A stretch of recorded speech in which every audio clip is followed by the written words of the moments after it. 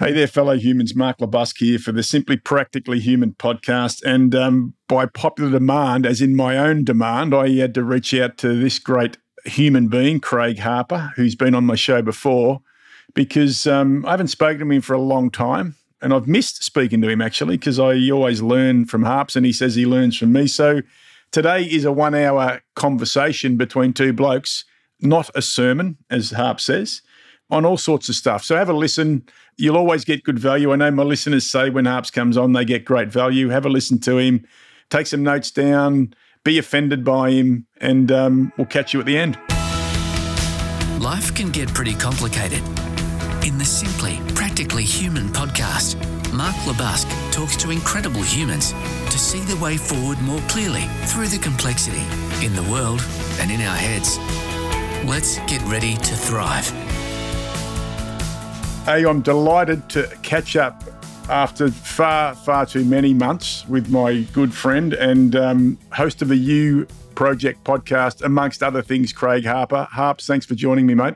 Hi, buddy. It's been a while, hasn't it? I feel like we haven't spoken much, but the beauty of a podcast is we get to talk for an hour and, people may or may not enjoy it, but on the bright side, you and I will catch up, so fuck it.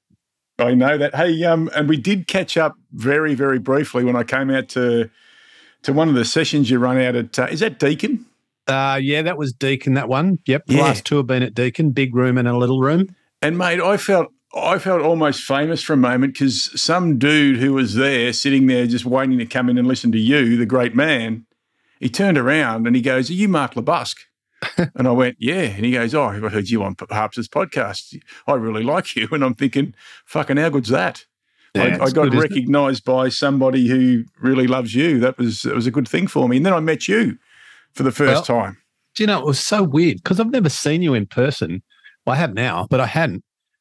And also I was probably thinking about the next 8 hours that I was going to do, or 4 hours I was going to talk for or whatever it was. And I kind of looked at you and didn't, sometimes you're looking but not seeing. And it's like sometimes you're hearing but not listening. Hearing is a sense and listening is a skill. It's a little bit like that with me, but it was good to finally meet you, mate, and catch up.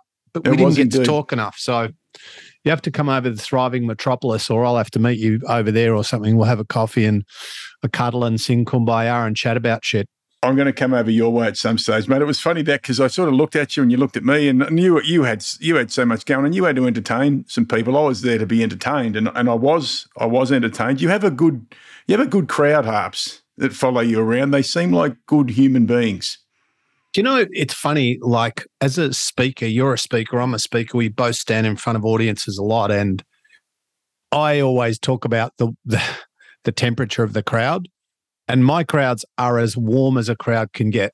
Yep. Like, even if you are, like, for example, last week we had our annual conference, the You Project conference, and we had, I can't remember if it was 7 and me or 6 and me anyway. We had a bunch of speakers from around Australia come and speak, and everyone said what you just said. They're like, the people who follow you, your audience are awesome. I'm like, I know, I love them. They love me. I love them. It's like, and it sounds cheesy and it sounds a bit naff and whatever, but, to build a group of people that, we're all kind of want to head in the same direction, which is learning and growing and doing and thinking better. And it's a very warm audience. Yep. And as a speaker, you don't always have that. Sometimes you have a cold audience where, no one in the room knows who you are. Yeah. Or they don't really know anything about you. Maybe 3 people do. They don't give a fuck whether or not you crash and burn or fly. They don't. You've got to create rapport. You've got to create connection. You've got to kind of win them over so that you can share some thoughts and ideas. And you've got to be interesting. And you've got to be a bit funny, and you've got to be all of that pretty quickly or you lose them. So, yeah, talking to my group it's pretty easy. They make it very easy. So I'm lucky. And there was some real diversity there too, like, and a lot of repeat. I mean, there's obviously a lot of people who listen to the podcast and have been to some things, but they had a thirst for learning. I remember there was a couple of females in the front row near us. I think they were down from Bendigo, which is, an hour or so out of Melbourne for those that aren't from Australia, but you could just tell how much they're prepared to want to learn and learn, not just learn from you, but I think the other thing that happens in your audience is the willingness to learn and be generous enough to share your own shit so that others can learn not just from Harps, but from everybody. 100%. look, I always say I'm 80% student, 20% teacher. And that sounds like humble and magnanimous, but it's actually literally true.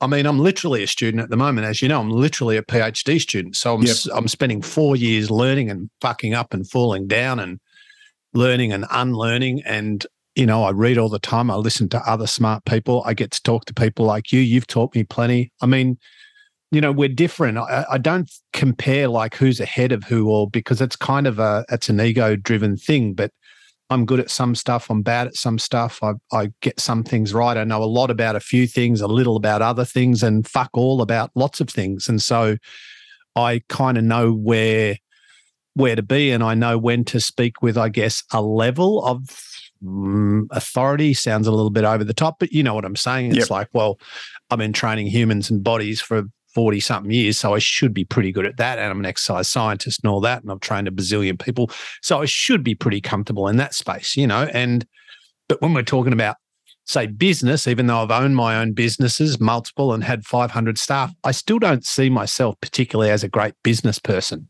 I'm like, I can do it, but I'm not passionate about it.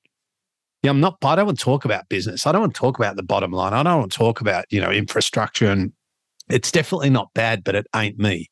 So you mentioned about, look, I'm not businessy, and I've just been really, really fortunate, lucky, I'm going to say. I was asked late last year to speak at a conference that was just on last week of independent pharmacy owners. So the Pharmacy Owners Summit, run by an amazing human being, Karen Brown, and her friend Felicity Crimston. So they got about 60 owners of pharmacies from all around Australia come into Uluru, and one of the things that came up a lot, I was talking to them about their stop stories, their self-limiting belief, and quite a few talked about the fact that we're not businessy enough. We're not, because we're technically well-trained as pharmacists, and there's obviously a lot of technical training, but then they own a pharmacy and they're like, well, I'm not good at business, but they are good at business because they're running very successful businesses. So there's something that we'll get into that in self-management, but let's just chat. Like you asked me before about, we might talk a bit about Uluru last week. What do you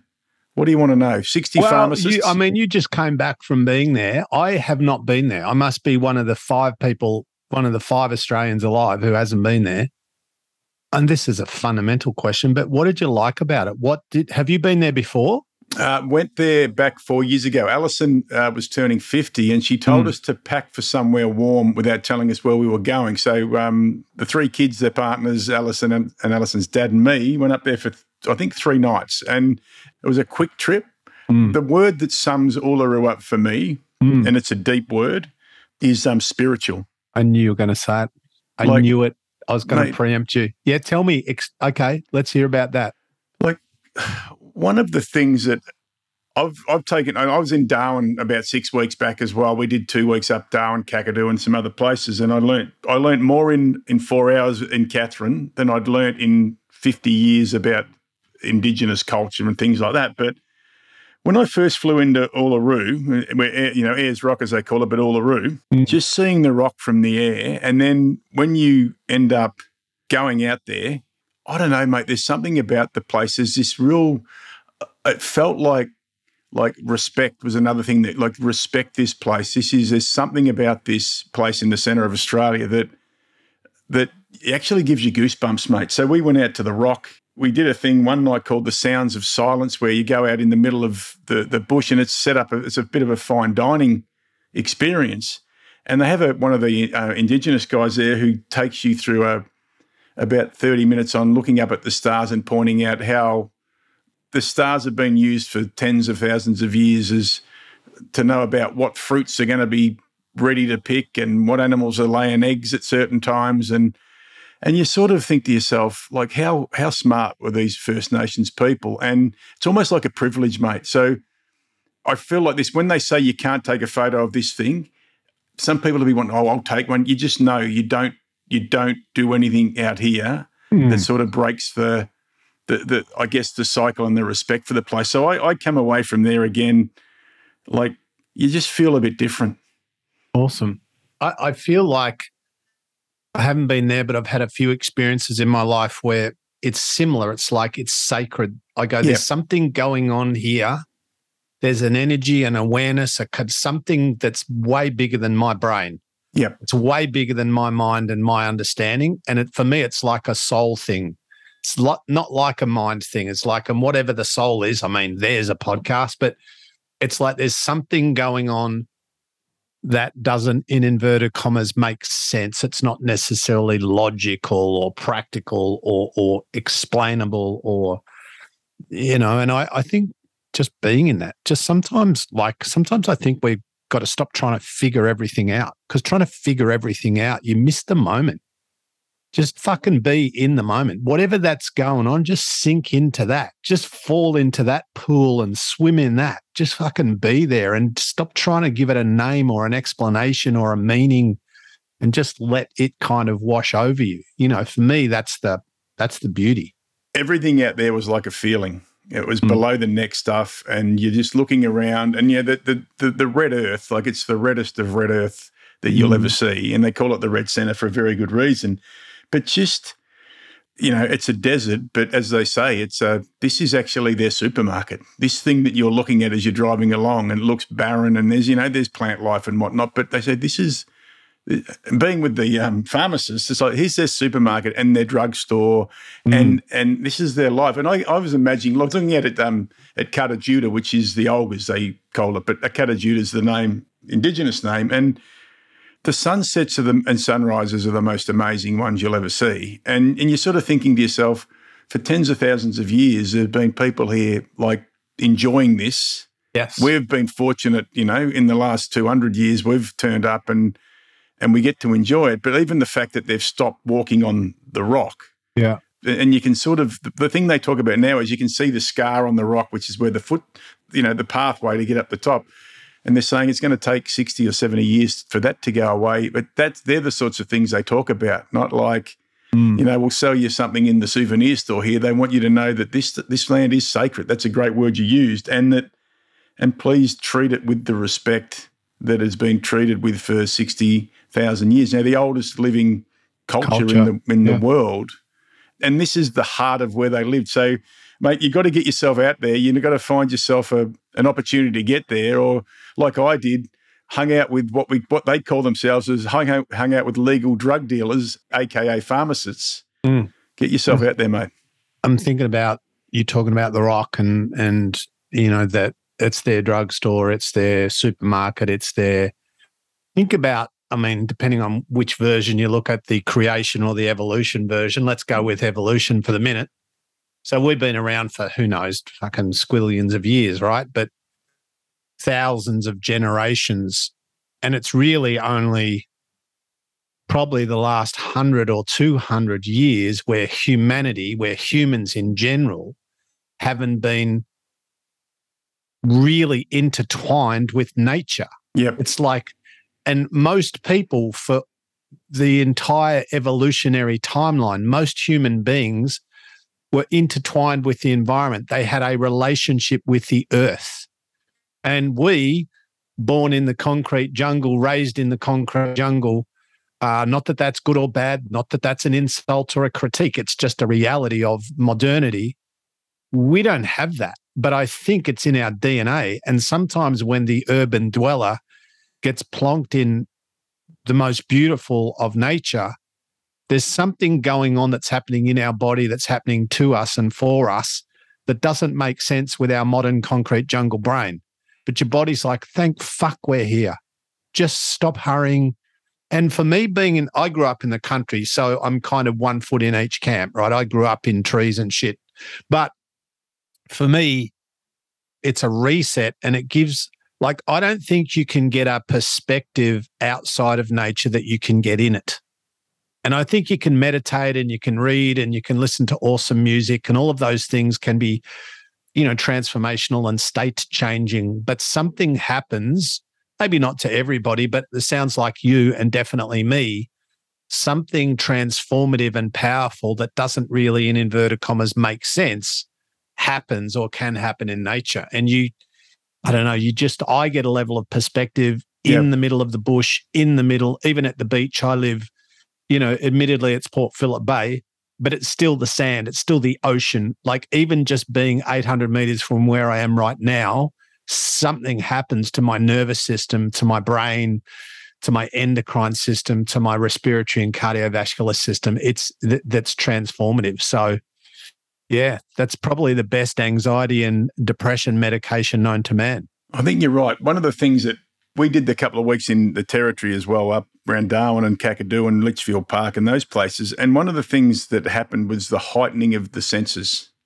Like, you can smell things that you don't usually smell, and you see things, and you just like you go swimming in a water hole, and the smell of the water in the water hole, the smell of the plants. Like, there's a lot of planned burning that's been going on again for tens of thousands of years up there. They do it for very, very good reason, and we could learn a lot from that. But just you get that smell, but it's not that dirty, smoky smell. It's almost like, in some respects, it's a bit of a sweet smell, and I just think because we don't stop enough and we're on to the next thing, we don't actually take that time to tap into the senses that we have, whether it be sight, smell, taste, whatever it is. But I really found that was good. We had one place up there, Harps, where we spent 4 days with no technology, no TVs, a place called Bumaroo Plains, right near the top of the Northern Territory. And we came away from that, and people who saw us when we got back to Darwin were like, geez, you look bloody relaxed. And we're like, maybe because I sort of saw it like this. It was almost like all of the shit had gone out of my head over 4 days. Yeah. And then it was like it was just evaporating out, like the floodplains up there. And then we get back to Darwin. I'm sitting in the hotel restaurant that next morning having some brekkie, and the TV's on. And apparently at the time, Jordan De Goey, a footballer, had done something wrong, and Lisa Wilkinson had made a speech that fired a few people up. And it almost felt like, again, all the water had started draining back into my brain and starting to and it was shitty, murky water, which was infecting it. And I just think there's something here about how we manage that and how we manage ourselves, which is something we're going to talk about today, a topic of, very broadly, about self-management and how do we manage self? So specific to what you were just saying then, right? Yep. Like a lot of what I do, when people go, I get this question a lot, I'm talking to the NAB today, or I'm we've got a conference on the weekend, or I'm whatever. It's like, oh, what are you going to talk to them about? And it's, as you know, it's hard because it's, well, one, I'm pretty freestyle, so I don't know, like it's going to kind of be in this space. But I mean, broadly, I try to help people, I should say, just consider how they self-manage, how they manage their mind, their body, their emotions, their time, their resources, their skill, their behaviors, their attention, all of the stuff that each of us have got to work with. But just then, where you go, I'm in the middle of nature, it's fucking amazing. And then I come back, and then the media, and then Jordan De Goey, and then Lisa Wilkinson, and my brain, and like, that's a really good lesson. And I go, hit the pause button, Mark. Cool. Boom. Stop. Okay. Out of what you just said, what's the lesson? And for me, I don't know what your lesson is, but listening to you, part of the lesson is this. What the fuck do I pay attention to? Yep. And does it serve me? Okay, well, listening to, for me, and I don't mean to be judgy, but stuff like that not really for me. I don't need to know that. I don't need to hear it. It's not uplifting. I either need to listen to nothing for the minute, stillness, quiet, silence, and just be, and just feel what comes up and sit in that. Or I maybe need to listen to something that I find uplifting or encouraging or positive. And so I think one of our ever-present challenges is, how do I manage my mind, and how do I manage my focus and my attention and my mental and emotional energy, and what does that mean? And we have a great capacity to focus on shit that we have no control over. And this is no revelation. Control your controllables, all those very, very common cliches, right? And while we all know that, nonetheless, how many of us, me included, waste somewhere between a bit and a fuckload? There's a scale, one end bit, other end fuckload. It's a scale. How many of us waste time and energy and even potential obsessing about, focusing on, bitching about, thinking about things that we can't change, or things that are out of our control, while ignoring or doing next to nothing about the shit we can actually manage? So what I can't manage is what people are saying or doing or being, but what I can manage is how I respond, is the questions that I ask, is the things that I do, is the decisions that I make.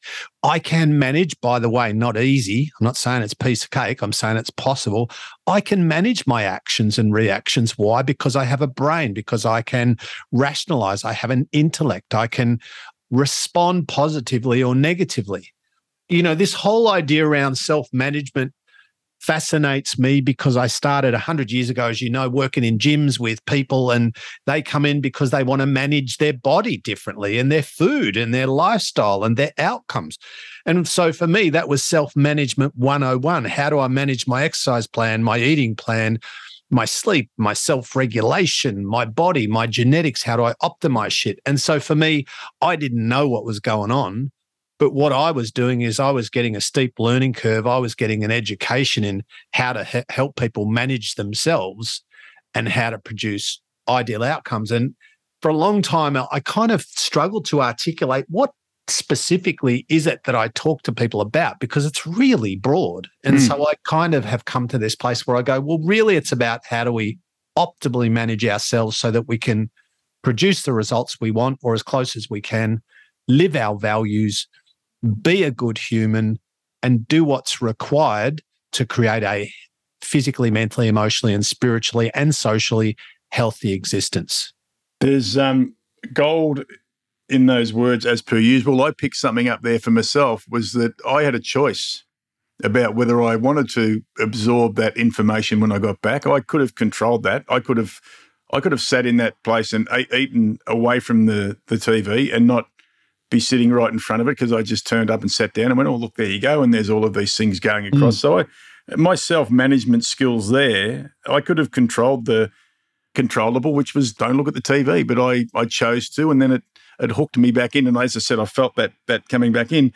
I want to ask you this question about human beings and about control, what we can and can't control. Where does the fear of failure come into this? And what I also thought about when you were talking, Harps, was success. And listening to the pharmacy owners in Uluru, like, they have done the most amazing job in the last 2.5 years. Their ability to adapt to what has changed. Literally, they would say, we would wait for the Premier's announcement in each state and each day and then go, okay, what do we have to do today? Yeah. So controlling the controllables was an interesting one, but they're so down on themselves about, they don't talk enough about the success. So when we're successful, I tend to think we just move on to the next thing. But we get caught in this trap of, oh, fuck, I didn't do that very well. We didn't do that well. I missed out by 1%.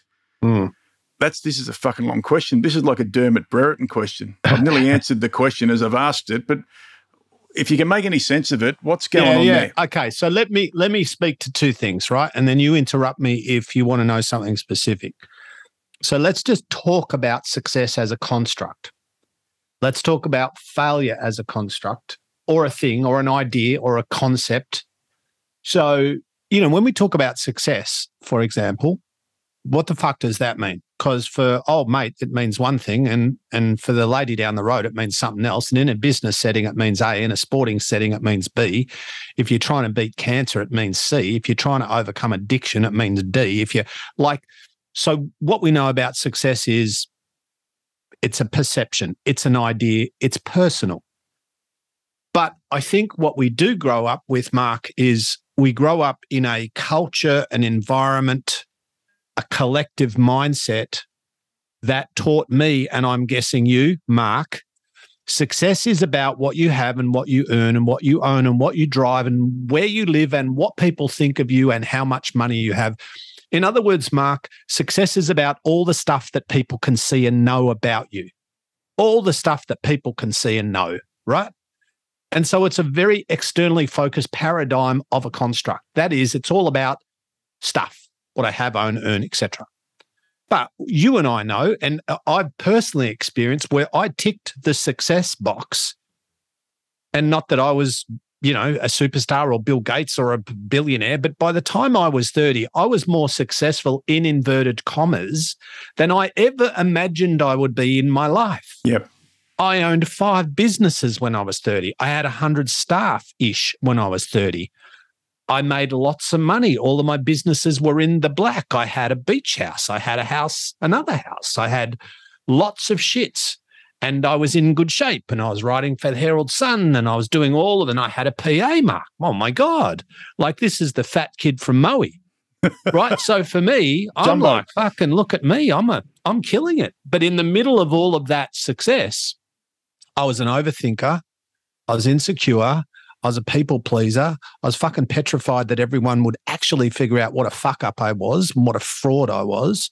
And I was emotionally and mentally and spiritually bankrupt because I was so driven by all things external.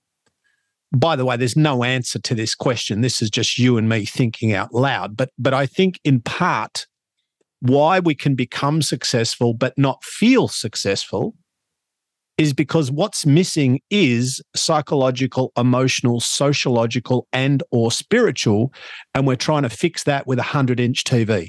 Yeah. Yep. Or a Porsche, or biceps, or a round of applause, or a fucking cheer squad, or 1 million likes on Instagram. See, the thing is, you get your 1 million likes on Instagram and you're fucking flying for 7 minutes, and then you're depressed because next day you only get 500,000, right? Because you get desensitized. Like when you take 5 aspirin, eventually you need 25 aspirin to get the same response. So for me, and this sounds deep and weird and spiritual, but fuck it, this is where we are. For me, it's much more of a spiritual journey. Happiness, joy, fulfillment is about, and that doesn't need to be religion or church or synagogue. For me, spiritual is just anything arising from the thing that we call love, kindness, connection, purpose, service. And I don't always do that well because I'm human and I'm flawed and I have an ego and I'm still insecure and I still say dumb shit and I'm an only child and I want attention. But I'm well aware that when I do operate from that place of love and kindness and service and awareness, for me, the feeling that I didn't have when I had all the dough and all the things that I was doing, I have that. I have that internal, external world balance. Like we're in the world, but not of the world, the Bible says. And I don't want to start quoting scripture because I'll put everyone to sleep. You know, but it's like, yes, we live in this paradigm where we have to, of course, pay bills and feed kids and drive cars and abide by the rules and, you know, build a business and build a brand or have a career and all of those things, none of which are bad. But also none necessarily are going to nourish you. They're not going to nourish that internal, that child, that soul, that spirit, that emotional person that needs that whatever, you know. And so for me personally, the ultimate of success is being kind of going okay in both of those realms, internal and external, seen and unseen, 3-dimensional and not. There's a shitload to consider, isn't there? That is big. I'm just like, my head is spinning harps, but I think I've pulled something out of this. I love it how you, at times, you don't talk decades, you talk in Olympics. So you're 7 Olympics on here, give or take, from 30-year-old Craig. Yeah, about that. Yeah. I'm sure there'll be people here listening in going, all right, Harps, I know this would be the time because we're getting on a bit in this podcast. Harps is going to tell us the secret. And if he went back to his scale of back when he was 30 years old, 7 Olympics ago, and there was a scale that said self-management fucking useless to self-management incredible, I'm sure you didn't go from one end to the other. And I'm not saying that you were useless. You were somewhere down the bottom end of the scale. What are the tips, Harps? What are the tips for the listeners who might be finding this whole idea of, I've got to try and control shit I can't control, but I'm not really managing self well? Because you didn't just wake up one morning and you were much better at it, did you? No. And I'm still, here's the beauty of this, right? You know what's funny? You know I'm pretty open and honest and I never pump up my own tires because I don't self-loathe like I used to, but I definitely don't think I'm awesome.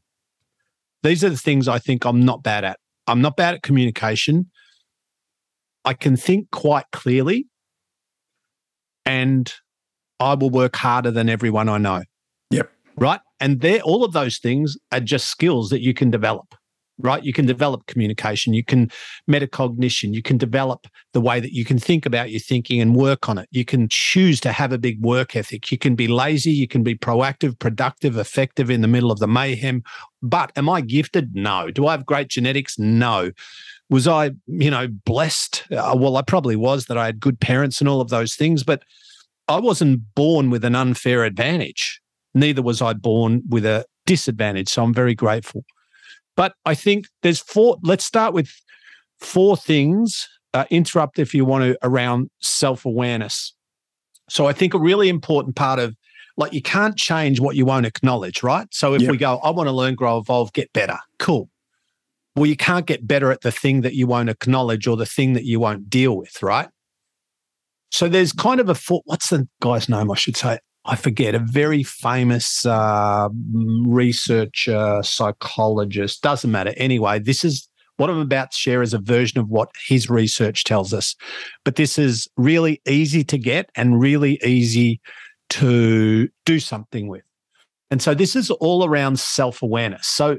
And creating something positive out of self-awareness. So there's 4 steps. Number 1, when we're thinking about our life, when we think about our career, when we think about our relationships, the way that we do food, the way that we do exercise, the way that we do communication, booze, whatever it is, money, whatever component of your life that you think needs some work. Step 1 is self-contemplation. And this is where we just hit the brakes, shut the fuck up, be still, put your phone away, put the TV away, get by yourself, go sit at the beach, put your fucking toes in the water, sit under a tree, do whatever you want. Don't hurry. Don't don't go, I'm going to contemplate shit for 7 minutes and then I'm, just we need time and space to go deep. So self-contemplation is where we start to think about, when Mark talks, I always interrupt him. What's that about? Yeah. Or every time Mark says, I did A, I go, I did B and C and D. Fuck, why do I need to show off? What is that about me? Or I want to be leaner and fitter, but I'm still making decisions which are sabotaging that. I'm still eating shit while simultaneously saying, I want to be in good shape. I keep saying I'm going to drink less, but I'm actually drinking more. Now, this is not self-loathing. This is just contemplation. So we start to dig on what am I doing? And maybe why am I doing it? And then step 2 is self-awareness, where we start to recognize things where I go, I'm insecure. I want Mark to like me. I want to be really funny on his show because I want people to think I'm ace. Or I'm lazy. I say I'm going to do things because I want people to be impressed by me and I talk a big game, but I do fuck all. Yep. I'm full of shit, right? That's self-awareness. And people go, that's self-loathing. Not if it's true. If I'm full of shit, that's not self-loathing. Yep. And I have been full of shit many times in my life, right? Now, nobody wants to acknowledge that, but guess what? If you're full of shit, you're full of shit. If you tell lies, you tell lies. If you bullshit yourself, if you make excuses, don't get mad at me because I'm pointing out something that's true. And I had to not get mad at myself because you can't overcome the thing you won't acknowledge. I can't overcome my bullshit, my insecurity, my self-doubt, my self-loathing if I won't acknowledge it.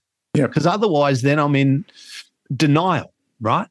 So number 1, self-contemplation. Self-awareness is number 2. Become aware of the things that you're doing. And again, not in a self-loathing way, just recognizing it. Number 3 is self-evaluation. And this means comparing what you're currently doing to your ideal. Okay, this is what I'm doing. Well, what would you like to be doing, Mark? What's your value? How does your behavior compare to your values or your ideal or your goal or your intention? So this is where we find the gap between what we're currently doing and what we would like to be doing, or how we currently are and how we would like to be. And then the last one is not the easy one. The last one is self-regulation. Yeah. So that's me actually doing what's required to change. okay, so yeah, I recognize I drink too much, or I talk a lot, but I don't do much, or I want people to, I'm insecure, so I'm always looking for acceptance and affirmation, or I keep kind of going to the same person in relationships where I basically, I'm attracted to people who are destructive and toxic. And why do I do? Well, I don't know. I don't know why you do that if you do that, but maybe open that door and think about that, right? So life happens despite you sometimes, not because of you. Like your story is going to unfold. I always say to people, like, let's say let's go 90 years. Well done, 90 years. So at the end of 90 years, there's going to be a story. And what I'm interested in is how much of that story you've written and how much of that has just been written by situation, circumstance, other people, others' expectations, where you have really been a passenger in your own life rather than the director, rather than the driver, rather than the orchestrator. And I think if you really want a 2-question kind of guidance system, what are my values and am I living in alignment with those values? Yeah. And if you're living in alignment, like, let's say, this is going to sound creepy, everyone, but let's say I could observe Mark for a week. Interactions, work, home, whatever, like all the conversations, and I was a fly on the wall and I could see within reason everything he did. And let's say he is living an aligned life. He is living in alignment. Well, I could tell you at the end of the week, without asking him or without talking to him, I could tell you what Mark's values are based on what I see and what I hear. And you go, well, cool. Why does that matter? Why that matters is, in my opinion and observation, when people are living out of alignment, they're unhappy, they're frustrated, they're destructive, they're self-destructive, and they're not great to be around. And they're often anxious and or sad or depressed. That doesn't mean that everyone that's in alignment is just a bundle of joy all the time, but much better chance when we're living in alignment with our values and beliefs and faith and goals and intentions, that we are in a better place mentally and emotionally. Some deep, deep things there, Mr. Harper. Hey, as you were talking, I think you were in about the third one there. The word that started to come into my mind was trust. Now, the relationship between self-management and trusting yourself. Yeah. Any words of wisdom around that? Do we trust ourselves enough? I think trust yourself to have a go, Yeah. Just go, listen, I'm going to have a go at this. I could fuck up, and that's okay. Because another word for a fuck up is an experience. Another word for a fuck up is a lesson. Another word for a fuck up sometimes is growth, is understanding, is greater awareness. There's lots of things that I have done and continue to do which you could call a fuck up. Yeah. I've had businesses that didn't work. I've done speaking gigs that were horrible. I've offended people. I continue to offend people. But in the middle of all of that, I'm never trying to fuck up. I'm never trying to offend anyone. But the human experience is that. Yeah. One of my lecturers at school years ago, first time around at uni, said to me, Mr. Harper, if you don't want to offend anyone ever, then say nothing, do nothing, be nothing, and stand for nothing. And I'm like, oh, I'm not forgetting that, because that's fucking brilliant. And if you have a podcast and your name's Mark LeBusque and you have an opinion and ideas and you share thoughts and messages, 100% people are not going to like you, not because you're bad, but because not everyone will like you. And so if you're insecure, don't have a podcast. If you're insecure, either work on it or don't have a platform where people are going to judge you, because the reality of having a podcast and many other things is you are judged. You are I like him, I don't like him. That was interesting. That was bullshit. He's good, he's bad. Listen to his show. Don't listen. These are all evaluations. Yep. Right? So if you're uncomfortable with that, fuck off. Go live on an island and do something else. Now, is that guy still wanting to throw you into the volcano? Do you hear from him still? I haven't heard days? from old mate. Mark's talking about a guy who sent me a letter and said, I hate people like you. I would like to put you in a plane and fly you over an active volcano and drop you in it. And I went, Dear Scott, thanks for your message. Hope you're well. Have a great week. Well, I can't remember his name, but I actually sent him a really nice response. I didn't even refer to the volcano bit, but I'm sure that fucked him off even more. Well. So just on that, because I once got one back that said, you obviously have a low intellect and have written a book that could have been written by a 5-year-old kid. da-da-da-da-da. But my initial reaction as I was reading it was like I could actually feel the anger building in me. And then I just stepped away and went, thank you very much for your feedback. I am trying my best. And then I got another one coming back saying, I'm just having a bad day. I didn't really mean it. And I said, no, that's thank you. But that first thing was a bit like, I'm not in control here. Someone thinks I'm a fucking idiot. It's not just getting an email like this. I go back to the pharmacy crew from last week, and for 2.5 years, and even now still, the way they've had to adapt, and they said at times it has felt like we are just totally out of control here. If there's somebody who is totally out of control, Harps, or they have that, and I'm not sure if they really are, but they're feeling like they're totally out of control. Yeah. Outside of the 4 things you talked about before, like a quick thing that they might be able to do, what do you do when you are just feeling like it's overwhelming? Total chaos. Yeah, overwhelmed. I hear that word a lot at the moment. I am overwhelmed.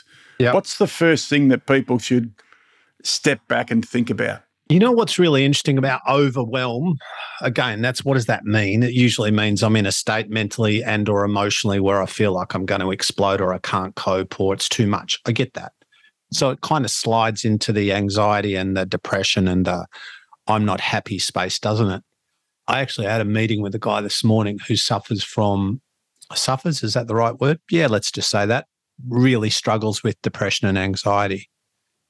And part of his process and part of his ability to function is to go, my anxiety right now is an 8. Yeah. And that's okay. What? Yeah, that's okay. Because I've been 8, I've been 9, I've been 11, and even 10's okay. And it's okay. I don't love it, but here's the thing. I don't die from this. I've been here before. And the moment that you genuinely can go, I feel overwhelmed, and that's okay. And I would say to people, okay, tell me why you feel overwhelmed. And they would go, this, and this. And I go, wow, I'd probably feel overwhelmed as well. And they go, what? I go, yeah, I actually think that's probably, all things considered, an appropriate response. And they're like, so let's be overwhelmed, but let's not live there. So you're feeling that. I'm acknowledging it, but let's not all sit around and have a pity party. Let's acknowledge what is. Let's not pretend things are ace. Like, this is the thing about real personal growth and real self-help, not self-help the product or the book or the program. Self-help, the process, is about recognizing the shit.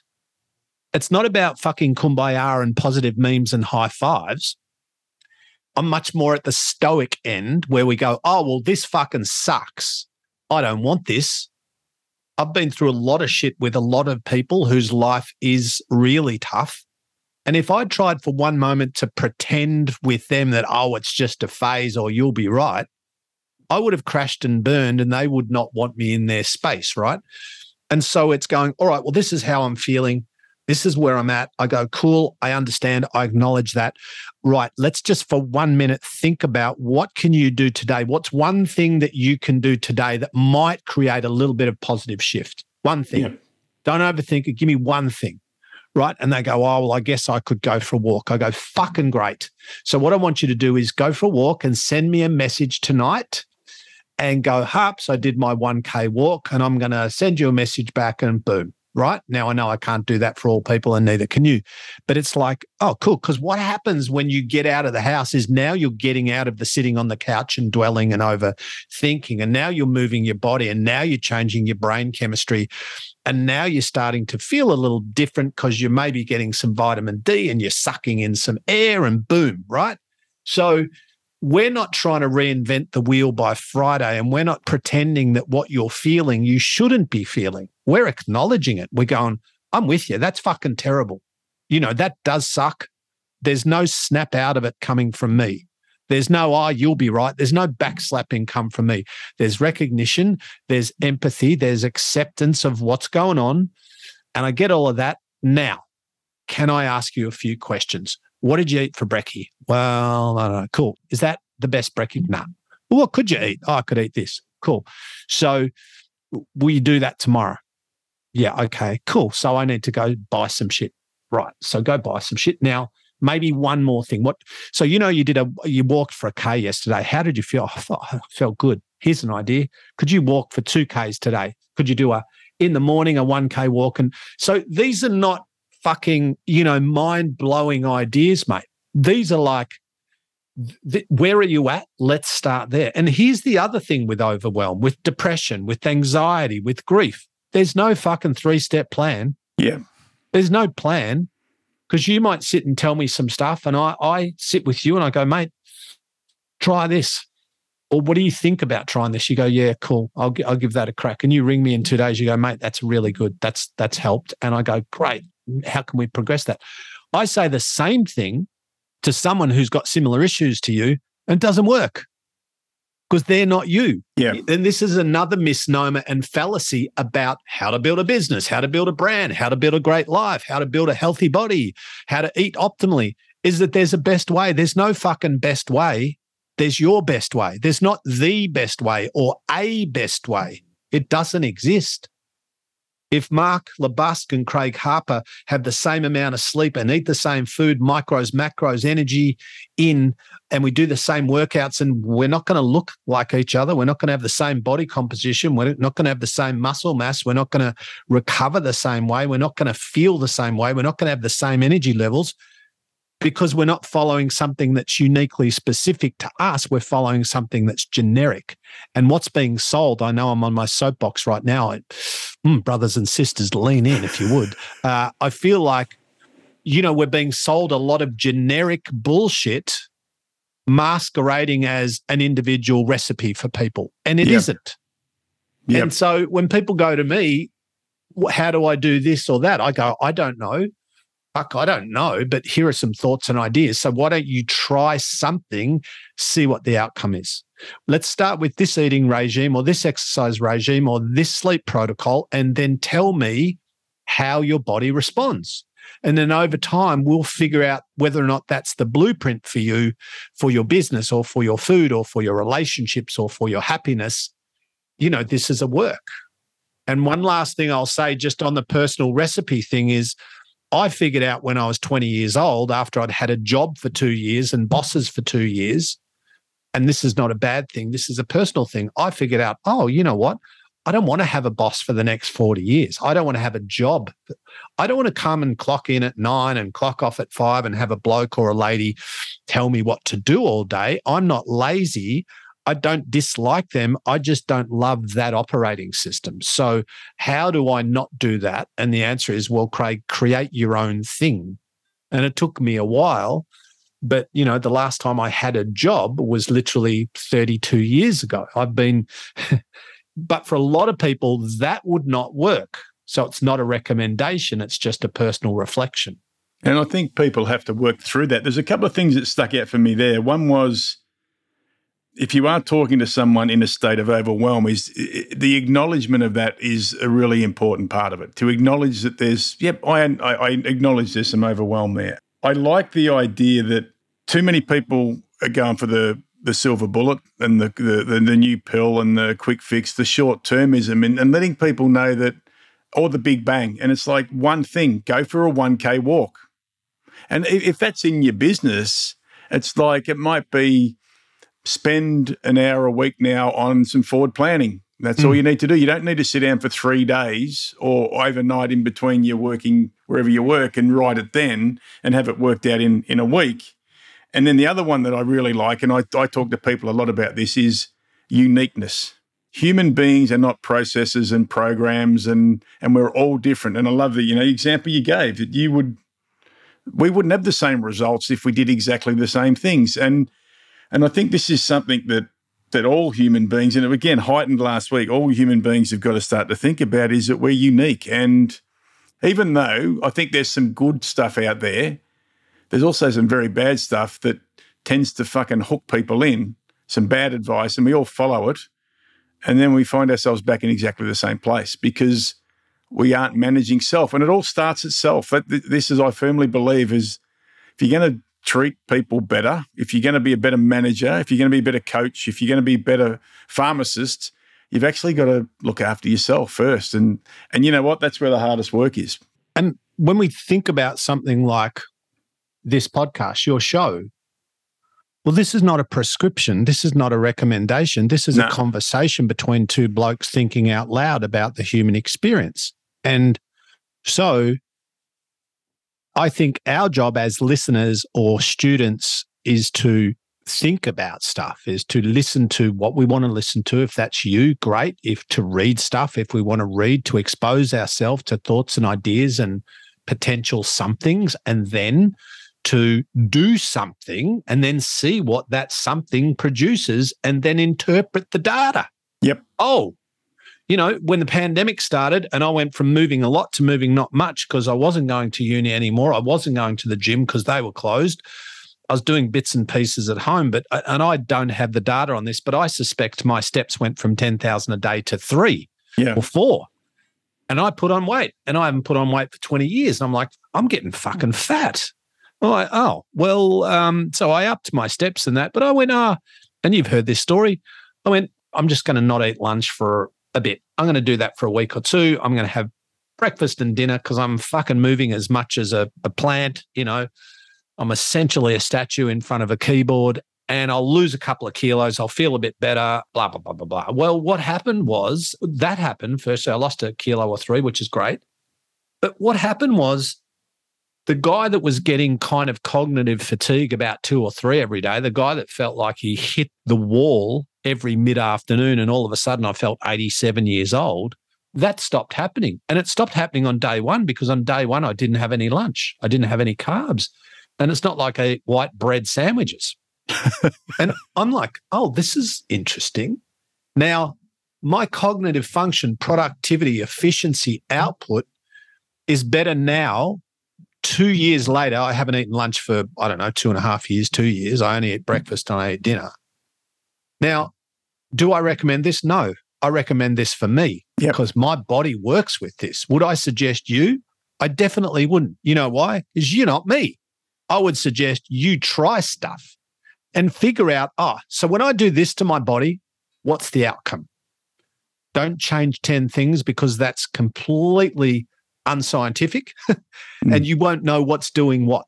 But if you're listening to this and you have a body, and I suspect you do, and you want to change something with your body, fitter, leaner, lighter, stronger, less pain, more function, better performance, blah, blah, whatever that is, cool. Stay with your current operating system and change one thing for 2 weeks.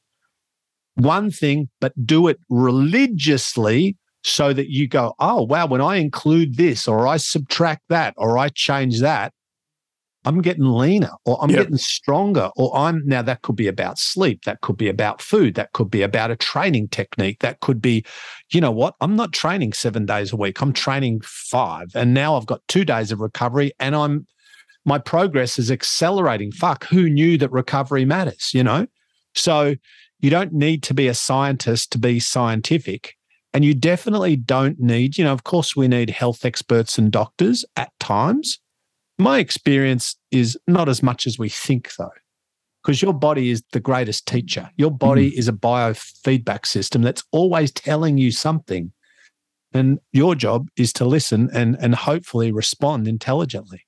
I love the spirit of experimentation, Harps, and that's the experiment that you've run for that period of time. We're now week 4, Alison and I are now week 4 into doing the old intermittent fasting, the 16-8 thing. And I got to say, the first couple of days I had a bit of the old, fuck, I'm hungry, but just put a bit of water into your guts and you feel all right. But I reckon after about 2 weeks, the clarity and the sleep have been 2 things I've noticed very differently to before. And maybe a little bit of fluid retention as well, a bit of bloating. But outside of that, it's been this one thing. Let's just change the window. Yeah. And, I feel – and I'm going to keep running this experiment hopefully for quite some time and go, well, but I'm not going to do I'm not going to get rid of everything in that 8 hours. I'm not going to go, I'm going to eat fucking fresh air sandwiches with no white bread or the things I don't like because I'll still do that. But just giving the body a rest, I think 100% has been fantastic. I had a dodgy lower back. Well, I have a dodgy lower back historically. I've fucking bulging discs out the wazoo and multiple cortisone shots in my spine. But right now, it's somewhere between not bad and pretty good. But a few, maybe close to the start of the year, so maybe 6 months ago, it was shitty, right? I just stumbled across, there's a really interesting guy. I don't know this guy, so there's no association here, but there's a really interesting dude you've probably heard of him, Mark, or you may not have, on Instagram called the Knees Over Toes guy. No. So, yeah, fucking amazing. Knees Over Toes. Sounds terrible name. He's got over 1 million followers. And he just does all this incredible functional stuff, right? So everyone, if you're into training and now keeping in mind I'm an exercise scientist, so not a dummy, and trained a fuckload of people and athletes and Olympians and all that shit. But I've still lots to learn, right? And I was looking at him doing this backward walking, pulling a sled, and I've never done much of that. I've never used I've used a sled, but not consistently in my training. And around this time, my back was very sore. So I just did this one simple thing. And I walked to the Footy Oval, which is 800 metres from me.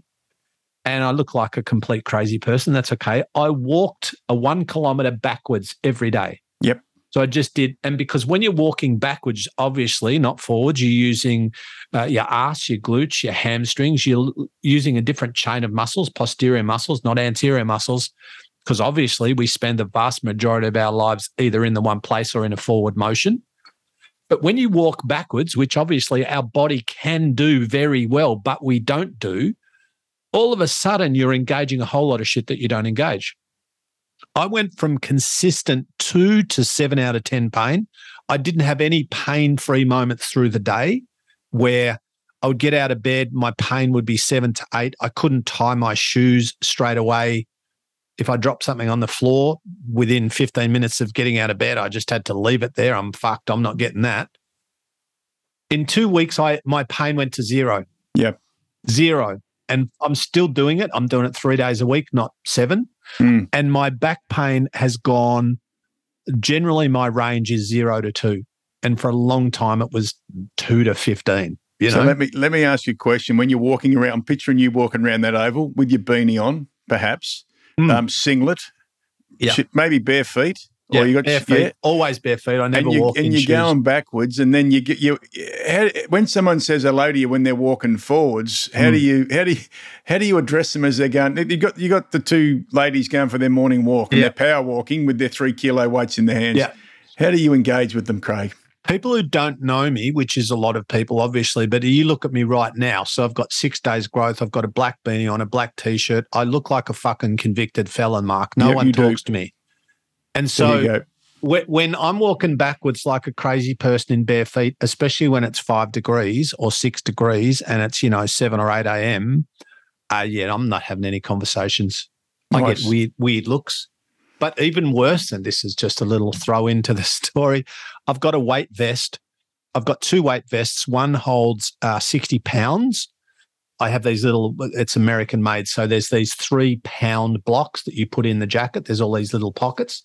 And I have another one that weighs 100 or that can carry 100 and I think it's actually 139 pounds, about 140 pounds. Now putting that on as anyway, that's a whole different story. You should come over one day and borrow that thing for a week, it'll kill you. But anyway, when I'm walking around suburbia with this on, and it looks like, it's a black vest that's made out of Kevlar, and you can imagine what it looks like. It doesn't look like a very friendly thing to be wearing. And so I'm walking around suburbia in bare feet with camo shorts and this black vest on, which looks terrifying, in my beanie with my stubble. And I'm just in my own little world with headphones on, by the way, listening to your show, of course. And I'm quite oblivious. But many people have said to me, you look fucking terrifying. I go, yeah, it's not my intention. It's just how I look. Do the police ever slow down as they drive past you when you know what? That is funny. There were police coming recently out of a driveway. They were parked out the front. They must have knocked on someone's door and they looked at me and I was just walking and literally I was 400 meters from my own house, but they did check me out hard. And I reckon it was a 50-50 if they were going to. It's probably the fact that I'm not a 23-year-old in a hoodie that, shout out to 23-year-olds in hoodies, by the way. It's probably the fact that I'm a bit older and they thought I was a bit harmless that they just let me keep going. I love it. Hey, mate, thank you for a conversation, not a sermon. And I loved it when you said that before, because this is what this has been. This has been about an hour of two blokes who haven't caught up for a while, having a chat. And as always, mate, great to be talking to you. Thank you very much for coming on. Always a pleasure, mate. Love your guts. And thanks for having me. Talk to you soon, buddy. I think one of the joys in life for me is when you haven't spoken to someone for a while and you get back on a podcast or you get back on Zoom or maybe face-to-face, and it just feels like it was yesterday when you were talking to him. And every time I catch up with Craig Harper, it feels a bit like that. I get to learn a bit myself. Some of the things he talked about today, I love the idea with all of these things in self-management, but in particular that you can't change what you won't acknowledge. And I guess the way I say that, again, using a Linskyism, is what's your part in the mess. So this idea that unless you're prepared to acknowledge it, you're not going to be able to change it or even control it in some way. So I think that's really important. His ideas on success and what success is and what failure is, what control is, a whole lot of the things he talked about there. Look, success is a perception. It is. And what is success? Is it successful because of the house, the car, the office, all those things? Or is it successful because you bring joy, happiness, compassion, not only to others, but to yourself? Loved it how he asked me about Uluru because, he's not been there. I was surprised by that, but I'm sure if he gets out there, he will have a very, very similar experience to me from that spiritual perspective. And also, as we talked today about uniqueness, he may have some very different experiences as well. So I wanted to finish with that is remember not to try to change things too quickly. If you are overwhelmed, not to be trying to change everything. Just as he said, go for a 1K walk on day one. And the other thing is to remember your uniqueness, that you're not a process, you're not a program of work, you're not next week's story. You're a human being and you've got a lot of things that you bring that are unique, and at times we need to spend more time thinking about them. So there you go. That was Harps. If you love this one, please rate it 5 stars and leave us a comment as to why. And if you liked it, share it with your friends and check Harps' podcast out as well, The You Project, which is a phenomenal podcast, an episode every day, which is incredible in itself. But until next time, keep it simple, keep it practical, and keep it human. Bye for now.